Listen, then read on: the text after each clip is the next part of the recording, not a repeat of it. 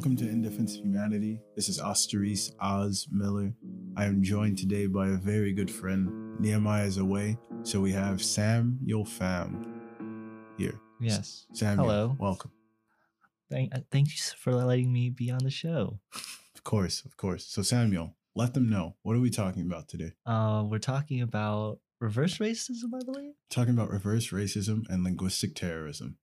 Okay, so Samuel, start us off. Well, in my experience, I have grown up in a primarily white section of America, in the South, in rural Georgia, and being a person of Asian descent, specifically Vietnamese, I have found that in order to be able to fit in, I guess would be the best word, I must reduce my Asianhood to the extent that it becomes novel to entertain those of the majority. Interesting. So we have this case of self-policing here, as Michel Foucault would say. So you literally reduced yourself. You applied a reduction to your heritage, right? In order to fit in, not because it necessarily made your life significantly easier, but because you realize that other people would look at you differently. And perhaps as a young man, you realize that too much difference in the place where you existed could cause problems. Exactly. I can point to a time where I was, I don't know, I'd say like 5 or 6, where I was, I was young.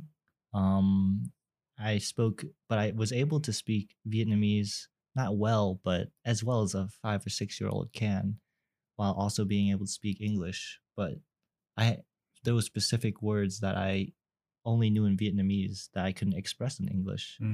And so I would use them when I was trying to say something. But I realized that after having talked to an adult at school who did not speak Vietnamese, or who was actually white, they just gave me a funny look, and I had to reiterate. I had to find a way to express it within a language they could understand, English.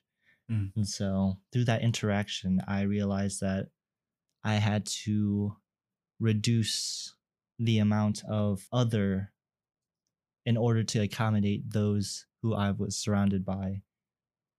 And so I was not allowed to express my heritage, and thus, like you said, self-policed myself and reduced my heritage to nothing.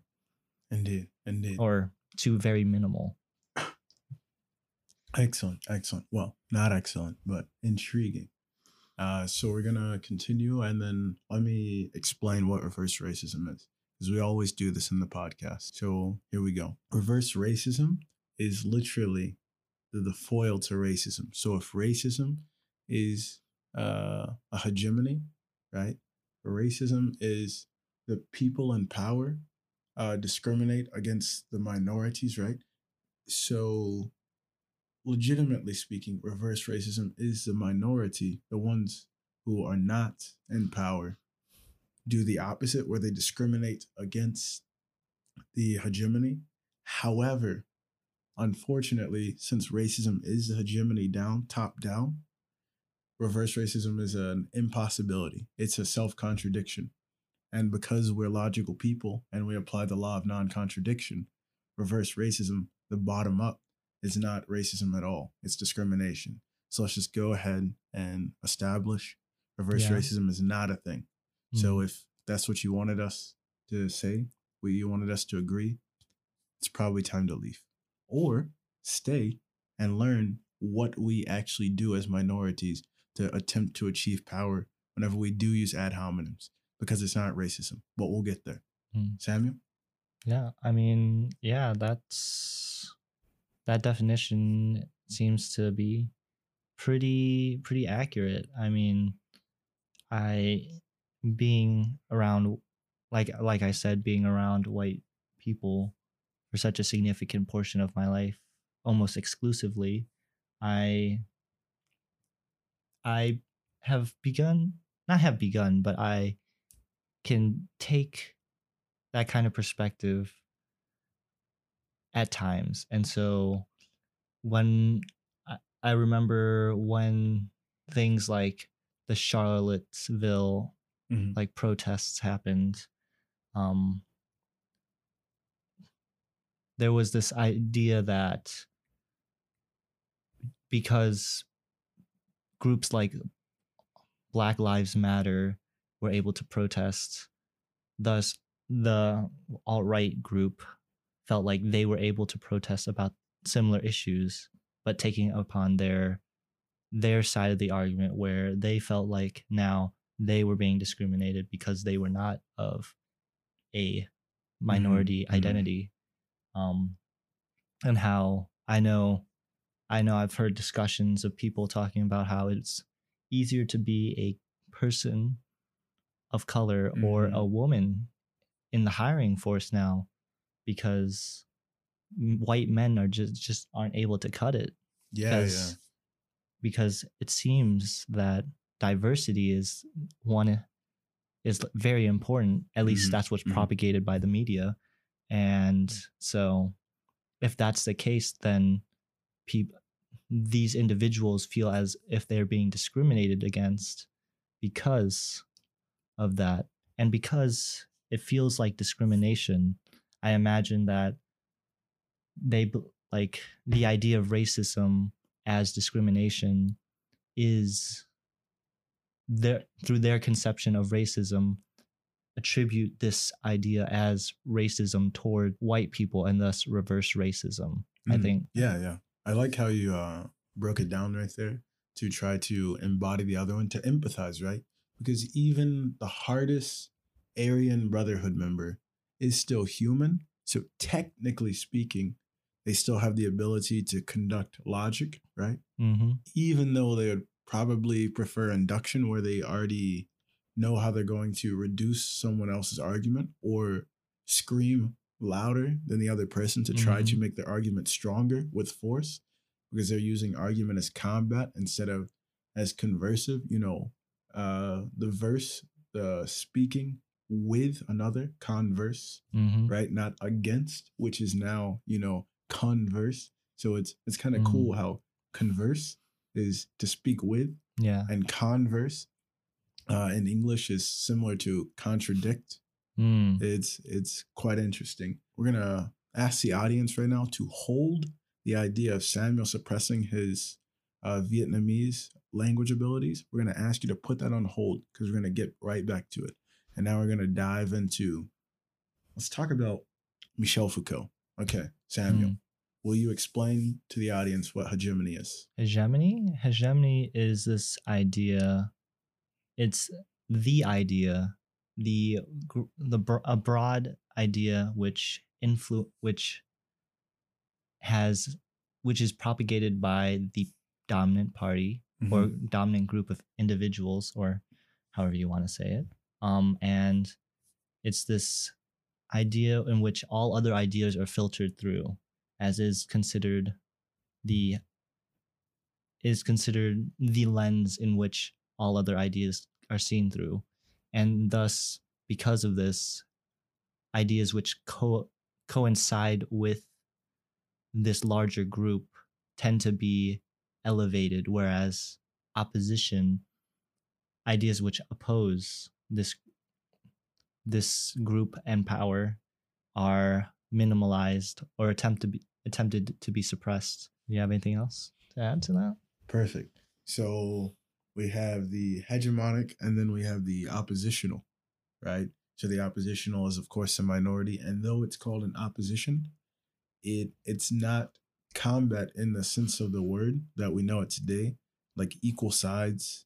Because whenever we think about rhetorical combat, I think we have this false enlightenment view of our arguments with other people, like these protests.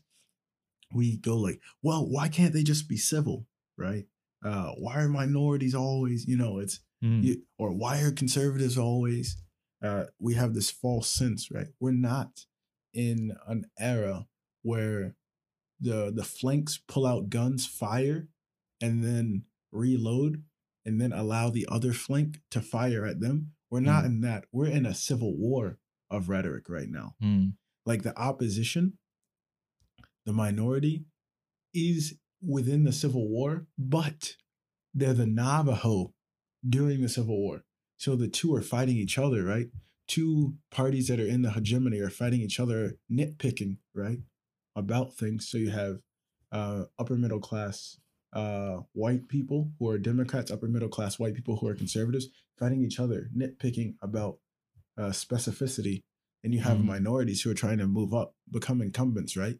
And then, but they represent the indigenous populations of North America during the Civil War. So, right, already seem to be put in line. So whenever they come out and then fight while the two powers, right, the two superpowers on the continent are fighting, and they dare try to step in on that fight, well, then you begin to realize it's not just the Conservative Party that's complicit with the hegemony. The Democrats are as well, though, right? Not the Democrats, but some liberals, right, are complicit with this as well. Not in the sense that they are racist, right, but because they're using similar rhetoric to the other party.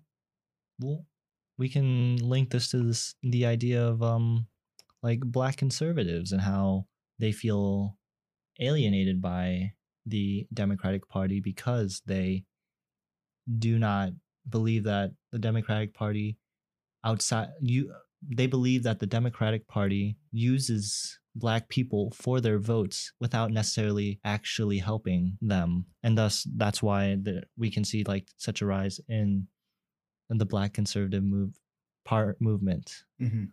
And like bringing it back to like hegemony, an example which I think is pretty good to explain this is this idea of like stereotypes. We have these stereotypes for whether it be Black men or women, Asian people, and whatnot. But what can we really say about white people? Can we reduce them to anything? Because you could say, oh, they're hillbillies, they marry their cousins, but that's only a specific white person. We don't come up with generalizations for the entire white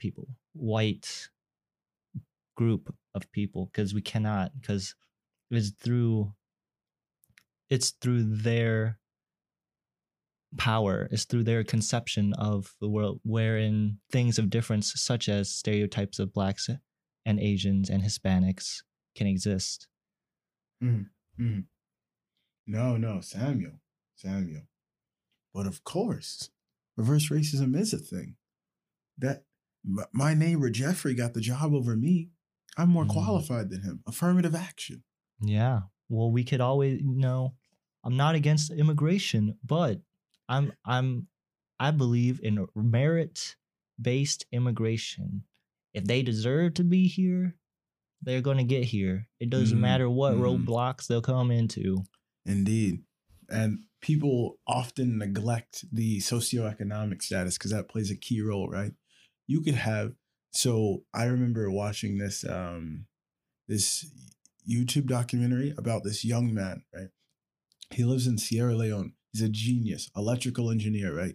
His family would never have enough money to send him to a university in America. And the universities near his village aren't advanced enough because he's already excelled beyond the degrees that they could offer him. Just from like actual empirical observation and experimentation. Yeah. He supplied power to his entire village in a place where there's next to no ability to add infrastructure. He was born after the Civil War, of course, but imagine this young man. You see him apply, and you have, let's say, Victor Aguilar, right? Victor Aguilar, who is from Guatemala, not Mexico, right? And Victor Aguilar's father happens to be a diplomat. Victor Aguilar applies for a visa And then we have our other young man, let's call him Todd. We have young Todd from Sierra Leone, who also applies for the same visa, right? We and Victor Aguilar went to at an English school, right? So Victor Aguilar speaks with an American accent. Victor Aguilar has money, right? We have Todd, who is from Sierra Leone. Official language, English, but sounds like he speaks another language. You know, whenever he goes up, people are going to say, "Oh, what country from Sierra Leone? What language do you speak?" English. No. What language is your first language? English. I only speak English. You know, we'll get back to that linguistic terrorism. But so, Samuel, let's be honest. Victor, our friend Victor Aguilar from Guatemala, he's lighter skinned, right? He speaks English very well. He's wealthy. He's getting in. He's getting the visa. Most likely, I would imagine. Now, Victor's no slouch. He's good at electrics, but Victor's no Todd. Todd supplied money to an entire village. Victor got into a private school because his dad paid, and he happened to get A's. Congratulations. Todd can read and write because he taught himself. Todd, once again, wired up a whole village. Yeah. Merit-based? I think not.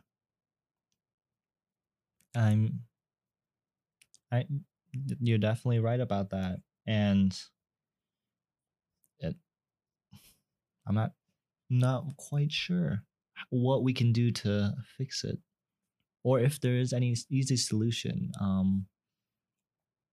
But there's definitely that element of nepotism, or knowing someone, or having the money to know someone that places one ahead of others. Indeed.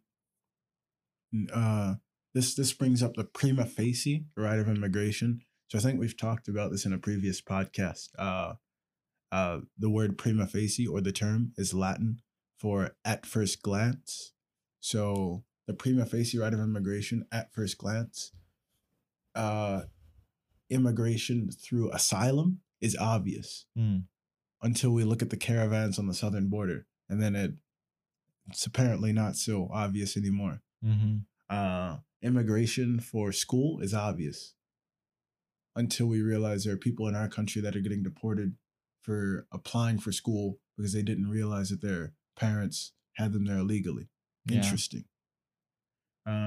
Applying for a work visa and having it filed, but then finding out that your farmhand that filed it didn't actually file it and just told you they did. Now you're working illegally, underpaid. And then, you know what? If you still want to get paid, you won't say anything. Interesting. So the hegemony is that which continues to prop it up, right? The hegemony is not one group. We're not talking about an oligarchy. No conspiracy theory.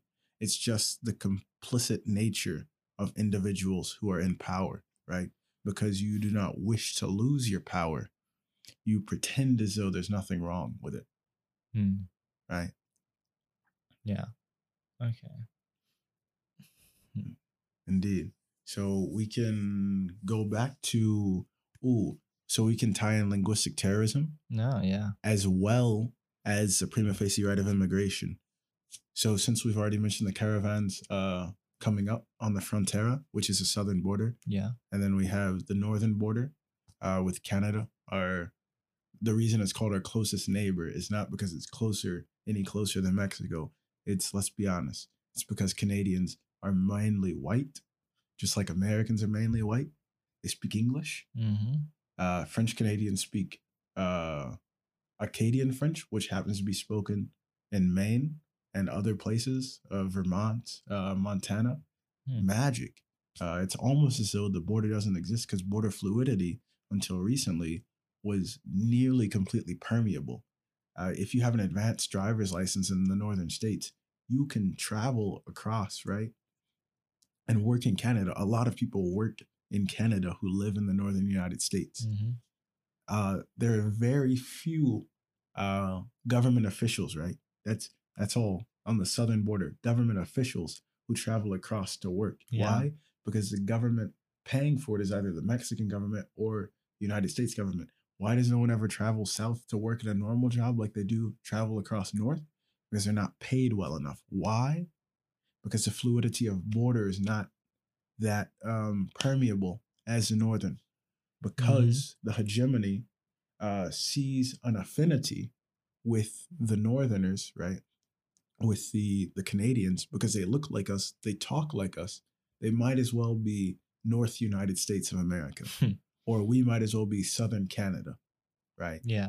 This because they are white, and Americans are white, right? We're obviously talking about the hegemonic fold, Yeah. right? Mexicans are mestizo for the most part, which is a mixture of Spanish and indigenous populations, right? Which there were dozens of, but now we always talk about Aztec and Maya, and then we just marginalize the rest as though there weren't hundreds of languages spoken below the border.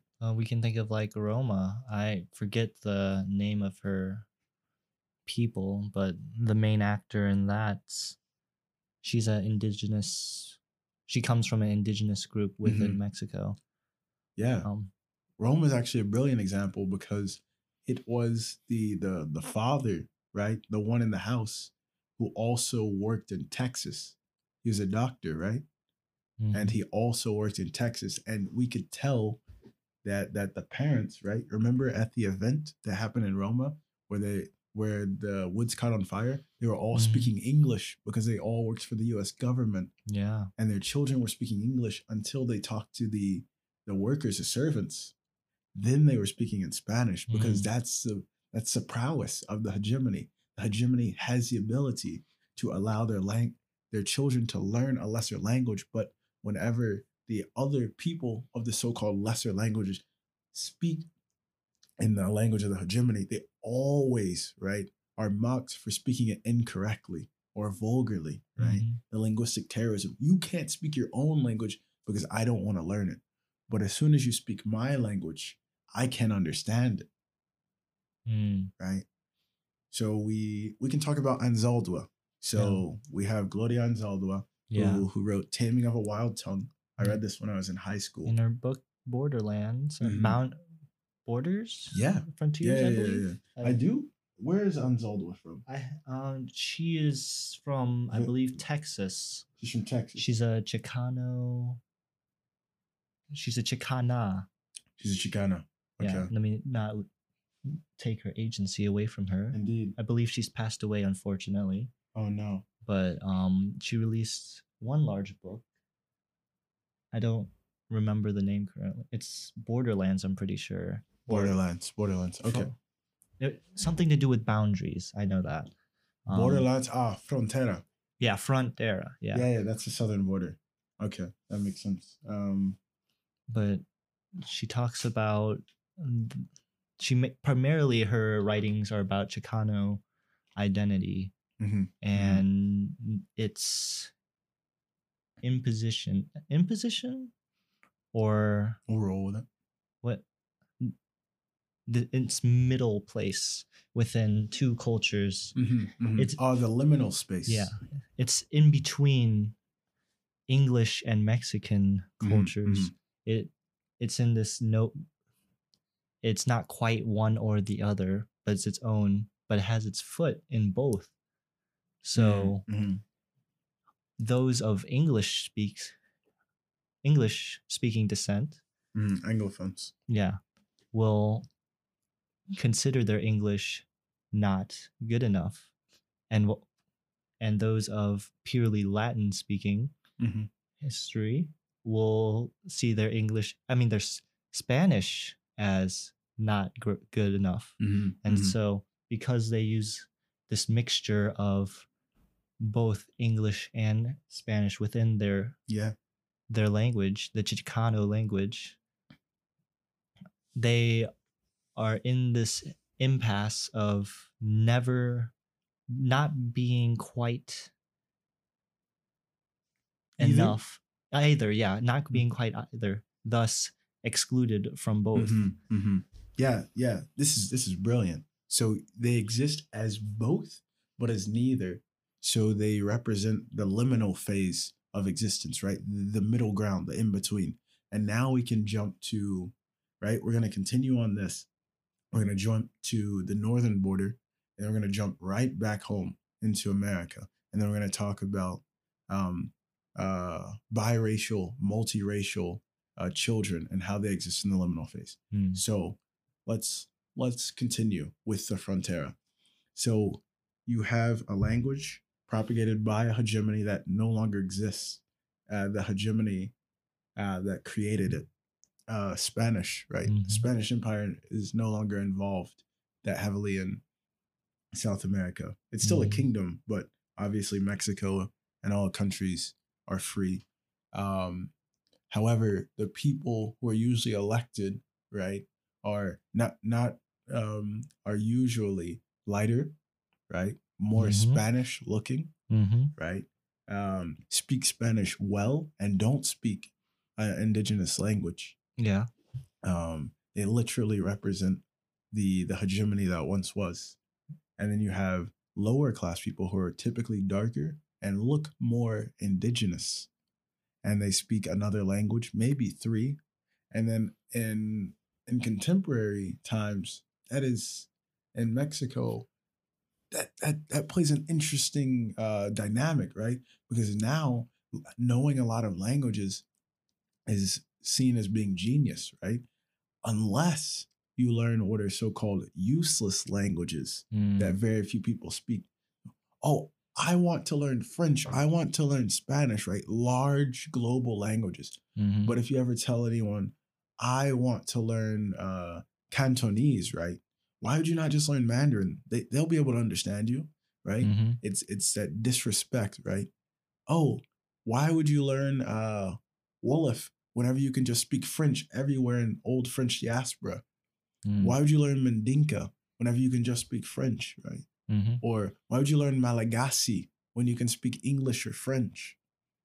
And also, it happens in the British Isles. Why would you learn Manx or Gaelic or, Cornish, any of those indigenous languages, whenever you can just speak the language of the Anglicans that was infused with the French from the Normans? Why? They're white too. And then therein lies a problem, because white is so pervasive of a term, right? It's so maniacal. White or black, it compartmentalizes and it recapitulates what we think about ethnicity, right? It is grievous. It is a grievous redress of what a culture is. In America, eliminating ethnicity was the greatest thing for the hegemony. All black people are just black. You lose the records of slaves. They no longer know where they come from exactly. In theory, you just created a massive machine against the hegemony. Yeah. In fact, you have a lot of people that find tiny differences.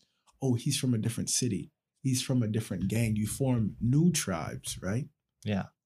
And then thus the hegemony, whenever people join together, what do you have to do?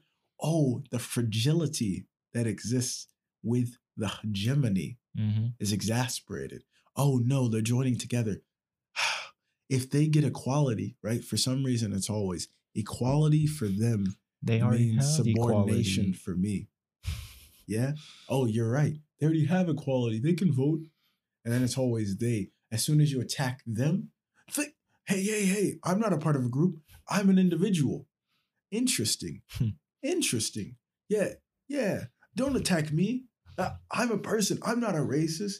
You guys, oh, wow, you can be the individual. But now I'm you guys? Now I'm in a group? Because I happen to share the same skin color? Dang.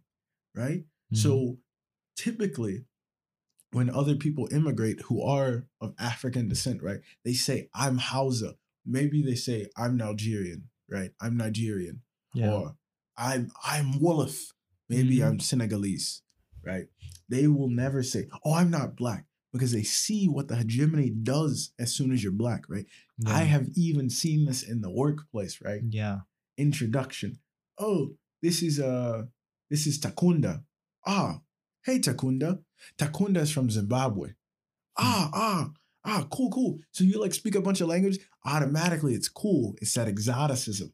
Yeah, because it's not an American black. That's a different type of black. exactly. Comes from, yeah, it instead of someone who is of who has the history which those in the hegemony would want to downplay. We've moved past slavery. It's been yay amount of years. It's been over 100 years now Get since over it. yeah, get over it. You never experienced it. Um, and it, yeah, fetishizes this idea that someone from another country who may look the same, but they're from another country and thus they're different. Mm-hmm. And thus we should see what they have to say, yet still reducing a individual of possibly similar descent, but but in the difference is that that individual's ancestors were forcibly taken to America, whereas someone who comes, an immigrant right now, came by choice, assumably.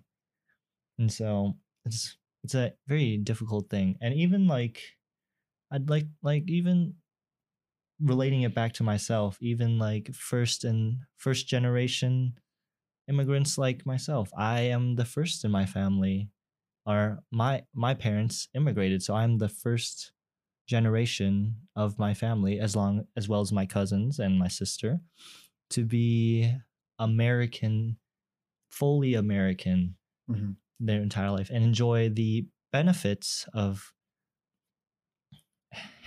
being in this land, but also being able to recognize more obviously the otherness that being a minority in America is about, that my parents, for example, reduce as they see America as an inviting place, somewhere that's nice, that was better than their homeland that they had to escape from. And so they do not see that when, for example,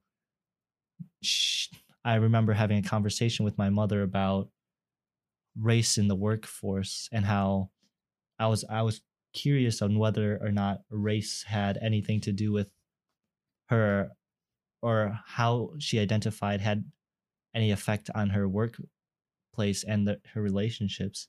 And she said that no, it wasn't weird because there was all sorts of minorities, Indian people, lots of Asians, some white people, some black people.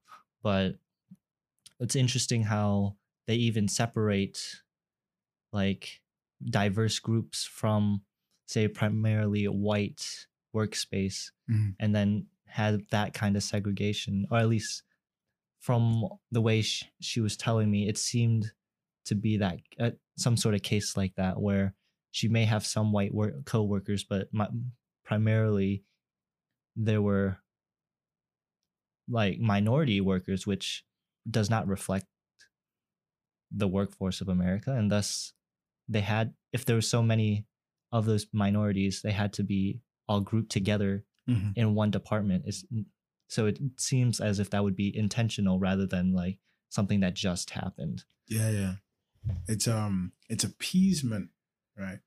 We'll give you a little so you don't take a lot. You know, it's going through like all these things. So I always regress to like Roots, the film I watched as a young man. I think a lot of people have seen Roots. Well, we'd be surprised. There's some people who haven't seen Roots who are probably some people who we're addressing right now. Yeah. So anywho, so like my mother is full American. Yeah, I identify heavily with America. My father is not. I exist in a sort of liminal stage, right? Both my parents are brown skin, so I'm just an American black. Anytime I'm talking about any subject, it's all fun and games. Blacks in America accept me because I can talk like them. I can go and talk with the best of the hegemony. So I can move around. I never neglect what I am, though. I never tell people, right? It's easy, but it's not best for me, right? This is like, let's go ahead and jump in with mixed race or biracial people in North America. So this liminal stage. So upon talking to some young people throughout the United States, Pham and I are pretty well traveled. Just a little bit. Yeah. So we find that sometimes you have, and it usually goes along these lines, not always, but I have noticed that mixed young men affiliate with being black, right? Yeah. Being hard, right? The American black stereotype, right? Yeah. Mixed young women, biracial young women affiliate with being white, super effeminate, and saying, oh, I'm not black, I'm not white, I'm both. And the young men going like, I'm black. Or sometimes, every now and again, right? It's a toss up, right? The young women will affiliate being black, and then people accept them. But then there's also this vicious regress that happens once again, that some people can pass. A lot of people choose not to pass, even though they can. They establish that they're black. The problem becomes whenever people can pass, and then they do, and then one day they want to, I'm biracial. There's a singer who does this. I don't want to mention her name, but people dislike her because whenever, if it never came up in conversation, she would never mention that she was biracial until it aided in like getting her somewhere. Yeah. But like, I don't find a problem with that necessarily. It would be the saying I am white instead of saying I am multiracial, because nearly all humans are multiracial, right? Yeah. We're all human. So like, there are like no subspecies of humans, regardless of what some scientific racists would say. There are no subspecies. I mean, we have phenotypic differences, but whenever we get down to the DNA and then we start comparing it to other species, you'd be hard pressed to dare say that another ethnicity had a significant difference beyond like filial specialization. So like, you have people who live in Southeast Asia and in Melanesia who are more capable of swimming because their eyes adapt better underwater than Europeans. I attribute this to familial lines. The people would be in that environment, and then they would have children over time. That's adaptation. That's not any big difference. So we have people who exist as so we have people that exist in this liminal stage, right? Getting back to North America, where I'm black and I'm white, or you have I'm neither, which is what I've heard a lot, which is a cop-out, typically because they were raised, right? I've witnessed 5, I think, individuals who are like this, that were raised by their grandparents who happen to be white, and they identify as I'm neither. They don't say I'm both, they say I'm neither. And then you can tell they have the mannerisms that are appropriated by the hegemony for white people, but they stay in a different kind of line. And then there's this other, right? I'm just going to try to break it down from empiricism, right? These are not facts. These are observation based, and I don't have a full sample size. Yeah. So I'm just going to go with experience right now. I typically anecdotal. Yeah. I typically don't go for a posteriori, but in this instance, I think it's helpful. So you typically have the individual, right? We're not saying the group, the individual who might have been raised by white grandparents, who identifies more with being white, but will say they're neither because it's safe bet. Because they know in the place where they live, if they dare say they're white, people will be like, you're not, you're half. And then insert word. Yeah. Insert ethnicity. Indeed. Then we have people who are raised by black grandparents, where the black grandparents tell them, oh yeah, baby, you're both. And then they'll say, I'm both, which is a healthier alternative, right? That you typically, right? Because the black grandparents know of the hegemony. They existed during the civil rights movement, right? Yeah. So they know how pervasive the type of discrimination against colored children, to use a South African term, against mixed race children is. Yeah. And then we have, of course, the type raised by their parents. So if you have both parents, you can say I'm both. Yeah. Right? Typically, if you have a black father, you're going to say I'm both. If you have a black mother, you're going to say I'm both. Or you'll say I'm black. If you're raised solely by a black parent, clearly you affiliate with being black. And I've noticed if you're raised by one white parent, if the parent was lost, like died, then you identify as black because they want you, right? That's the person who they loved, who is lost. You embody, right, a convergence of that love. So you literally are, you're black. Okay. Yeah. Yeah. Does that make sense? Yeah. One question. So within the space of black and white that you're saying, is there any clean cut way to like determine, well, not even determine, but like distinguish mixed race? Like, should we include boxes on? Absolutely like not. Absolutely not. Or should, because as you were saying, it's either, it seems to me that it's one extreme or the other. Yeah. Because they don't fit in. Because I've been in circles with mixed race people, and whenever they're around, we'll say this individual is a mixed black and white. In a circle of black friends, they'll dismiss them as too white, and in a circle of white friends, they'll dismiss him as being black. Yeah, because he's a safe minority for the black friends. I've been in circles like this as well.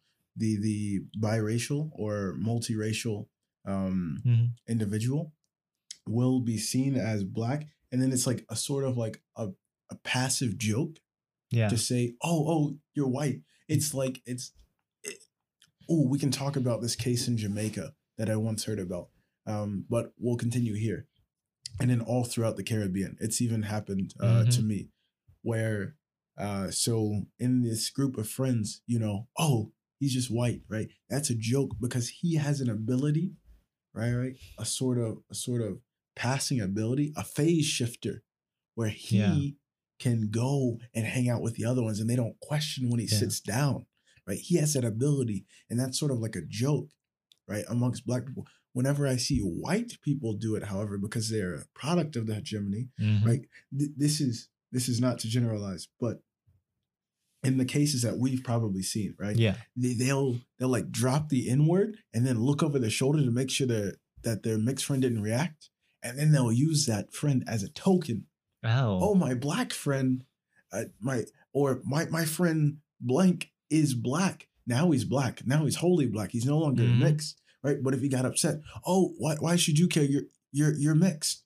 It doesn't really affect you that much. But as soon as you can say it in front of actual black people, right? This is the liminal phase between the white person and then you have your mixed friend, right?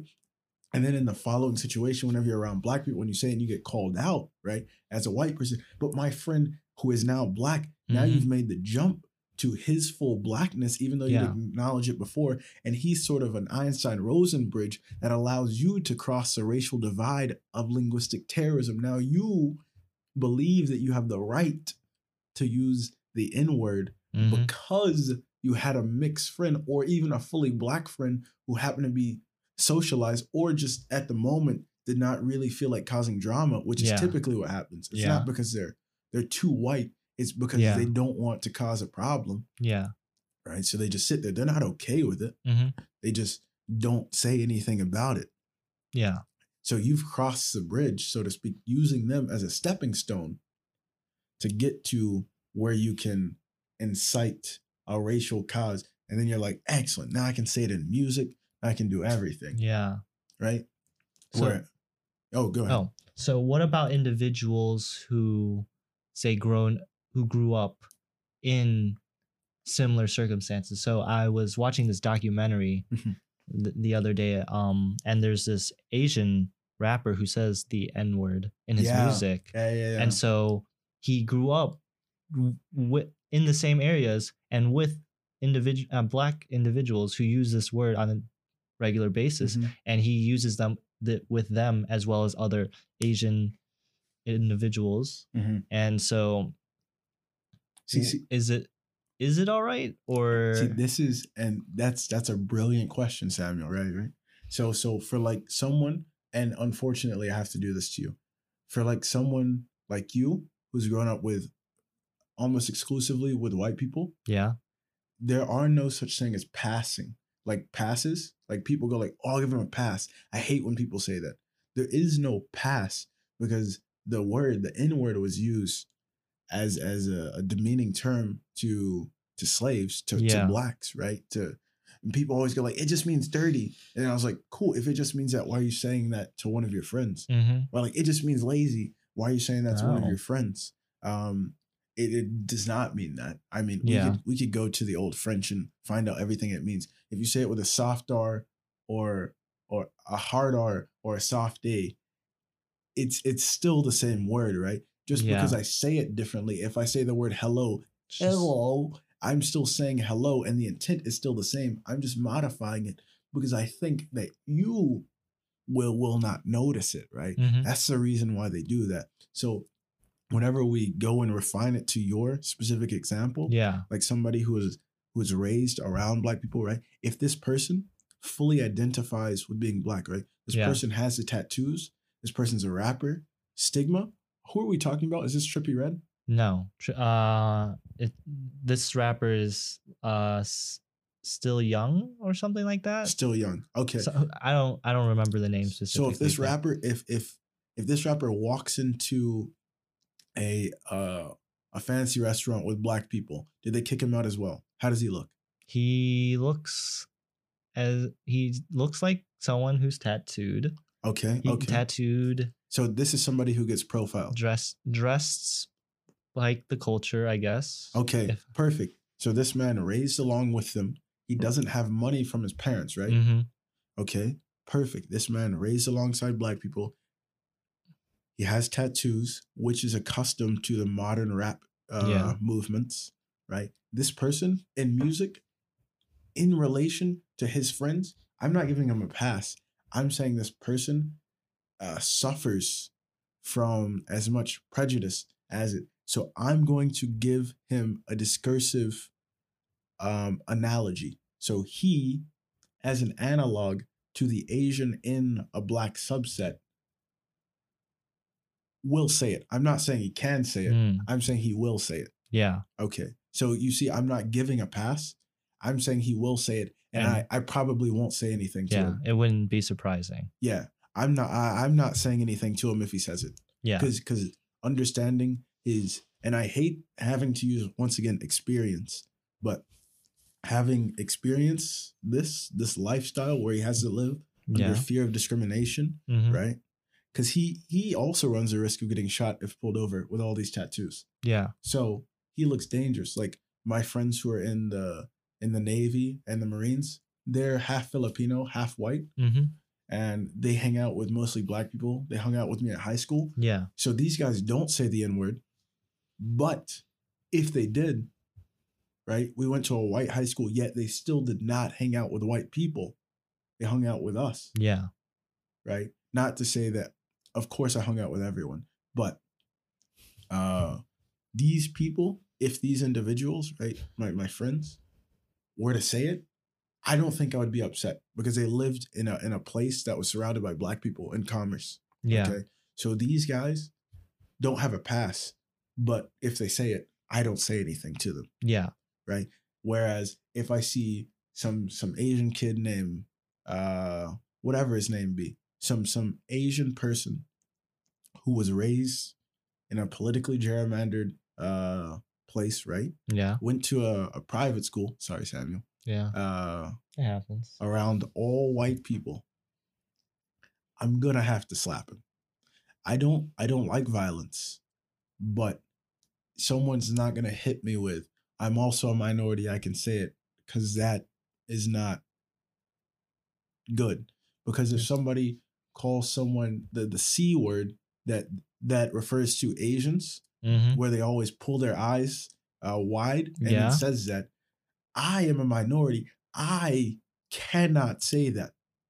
Yeah, but right. But the N word has more weight than that. Yeah, definitely. Because I wouldn't say that I necessarily get offended if someone were to say that. Yeah, you see, there are some people who would be, right, which they're entitled to, because but it doesn't have the same history, right? Yeah, it's just making fun of the way someone looks. Yeah, which is an ad hominem, right? But it's not an ad populum. It's not attacking the whole people. Yeah, the whole group, right? Whenever you attack whenever you call someone the N word, you are going through their culture, a culture you don't understand. Whereas this guy, this Asian rapper, right? He was in the culture, so he's not attacking anything. He's addressing someone who has an affinity for him. He was raised in this place, right? Yeah, right.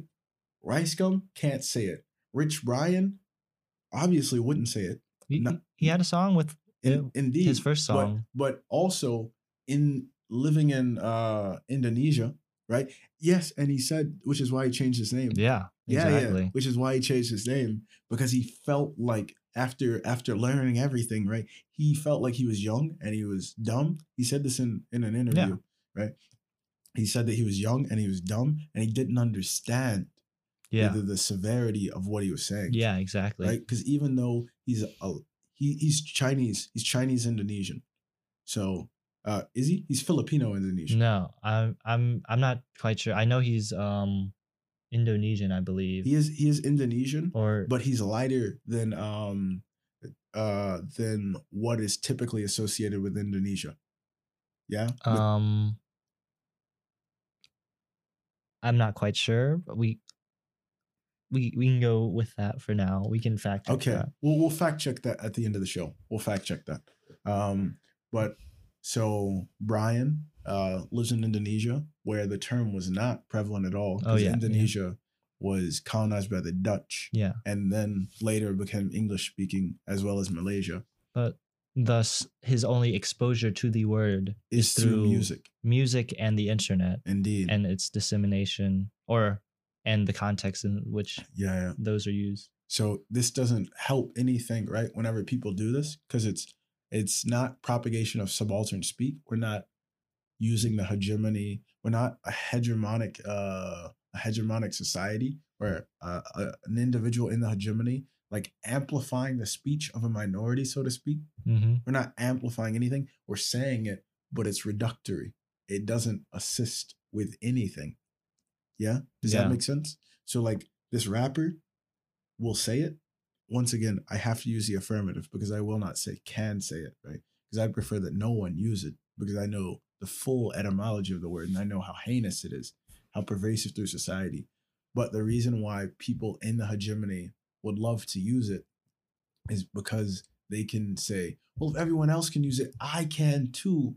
It's just along with this fragility, man. Yeah. If someone has a right and you don't, then what do we have? We have desire. We have envy. Jealousy. So if they have the freedom of speech to say it, why can't I?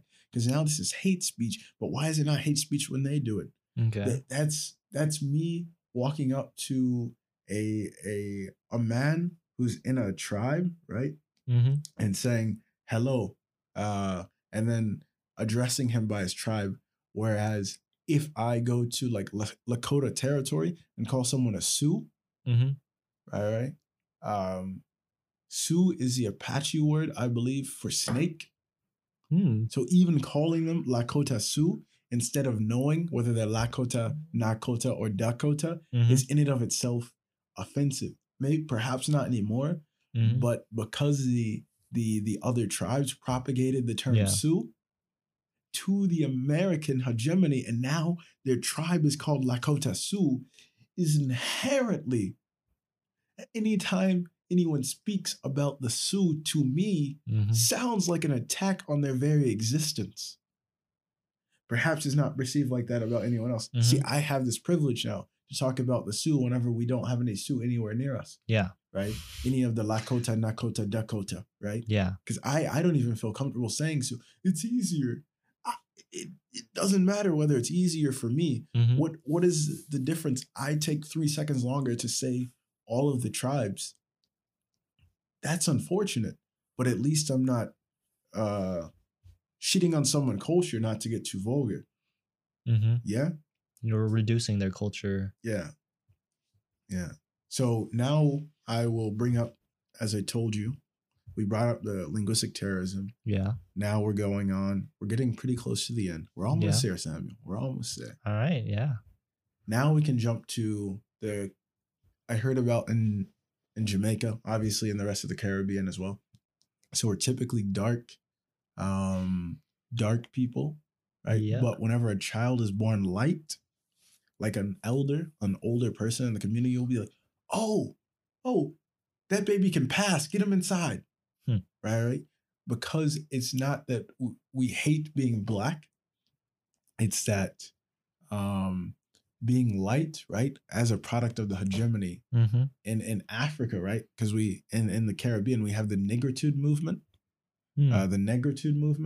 which is Black excellence, right? Yeah. It's Black is better. So then we have Hoteps and Imhoteps, and we continue through that. But in the Caribbean, which is still a product of the hegemony, right? We have wide Sargassy, where we have lighter people having more power, existing in a liminal stage, right? Yeah. Between the hegemony, right? You're not necessarily white. And if you are white, you're still lesser than the highest white.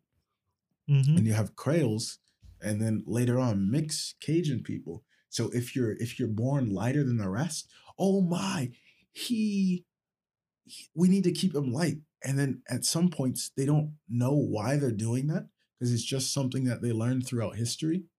Oh, lighter kids are for some reason better. Yeah. But that serves as a hegemony, right? Breeding out the Negro, breeding out the darkness, right? So that's in and of itself. That kid will probably get a better job as well. Yeah. From an all black. It's not just a white thing. An all black office space will hire him above. Why? Because he could be the international affiliate. There you go. He looks like he's a safe minority, right? He's a safe minority. Yeah. Yeah. What? Let me think. What's another example?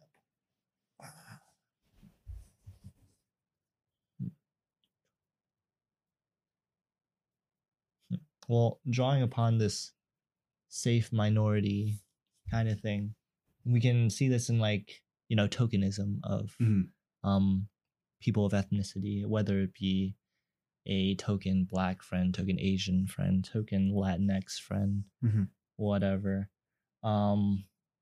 We can see it, and as a way to point towards not being racist, not being racist, even though typically when we have these token friends, they're typically socialized to suppress or minimalize their own ethnicity, and thus are operating within the hegemony of just operating within the hegemony in ways that are more socially appealing rather than necessarily true to their history. And speaking of personal example, I can talk about the ways in which, through interacting with white people at school. So in school, I used to, when I was younger, be ashamed of my parents and be ashamed of my ethnicity, and even make fun of those of similar ethnicity to me in public. Not necessarily people I knew, but strangers. I remember instances where I would be walking in a mall and I would see an Asian family that looked, how Asian families look. That's problematic, but they're not quite operating within this white space as a white person would, or as someone who necessarily is completely integrated into the hegemony, and thus they stick out. And I remember poking jokes at them, and like, oh wow, an insult would be they're so Asian. I know among like many Asian youth these days that is kind of an insult. I don't Like know. Like, ABA, like American born Asian. yeah, I at least in the circles that I've been in, the very few circles that I've been, where it's completely Asian, American born Asian like spaces, which yeah, I can't say that I've been in very many, but that is used as an insult. They're like, oh, haha, they're so Asian, or my parents are so Asian, as something that's not desirable, and even to like mimic an Asian accent and as a way to make fun of it. Yeah. Even though that's just the way that individuals speak, and it's not necessarily something that's important because you can still understand them. It's just because that their primary language is different than English and uses typically more tonal styles of like tonal vocal structures or patterns. That's how the language comes out, or like that's how the language translates, I guess, or their voices translate. The same thing happens in like in France versus like people from Africa. So they learn French in a way.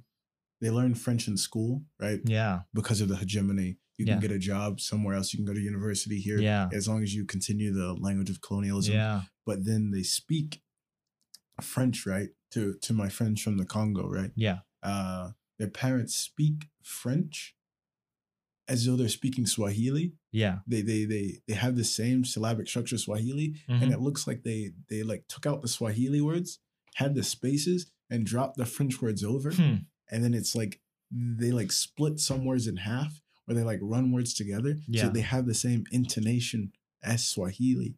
And to me, it sounds brilliant. Yeah. Right? So mixing of the cultures. That's a syncretism. And it sounds melodic. And to me, it sounds better. Their accents are erotic. To French people who can very well understand them, they pretend like they can't. Yeah. But then there's also like accents that are like fetishized.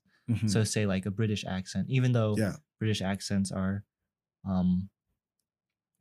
they also already speak English, but we can think of like Latin accents as starting to be more and more fetishized.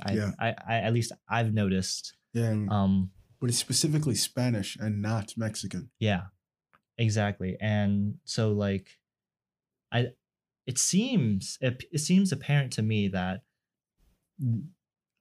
it's not necessarily that there is an accent, but that it's an accent that does not reflect a white culture or a white hegemony.